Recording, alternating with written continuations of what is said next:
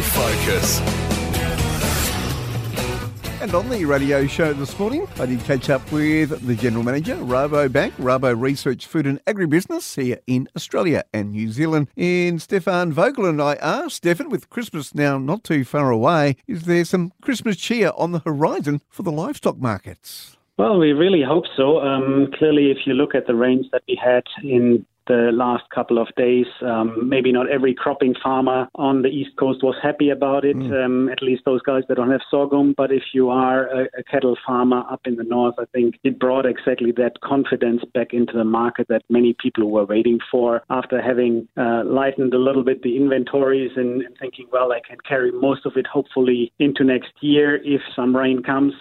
That rain now finally came, and I think it supports their thinking, and we've seen it pretty quickly also trickling through into some of a bit of more support in the market. So we feel it is a good sign that this rain is boosting a bit the cheer in the beef market, which really needs it.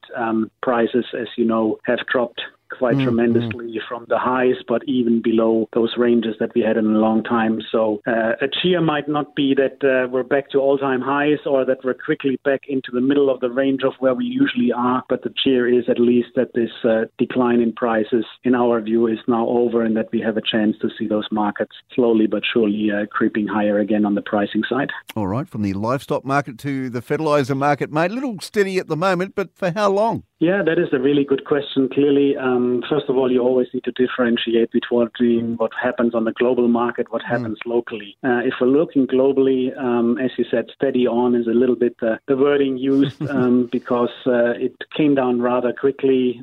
Some of them on a global level, prices recovered slightly from those drops. If we're looking locally, it is really a bit of a patchwork, depending on where you are and what the supply in the region look like.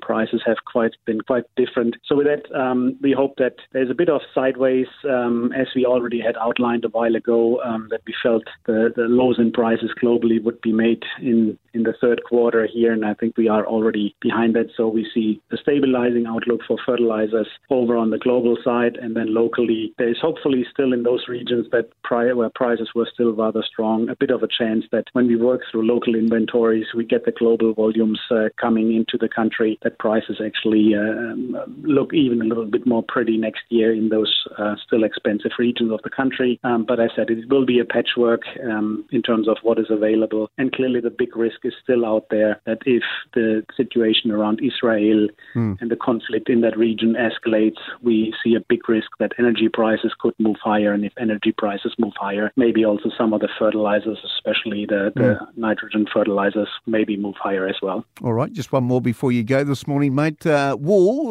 the market continues to stabilise? Yeah, that is the outlook from our side, that there's a bit more stabilization, but it is always this very thin line of supply is still going out, while on the other side, the economic situation in many countries is still not anywhere close to where we want them to be. Economic headwinds clearly are around. And on top of that, it is what it is. When I'm sitting at home, I just don't wear that woolen suit. I'm sitting maybe in my shorts at the desk, and clearly also the wool industry feels that 2 out of 3 days, some of those office workers just don't wear the suit and buy probably a little less of them.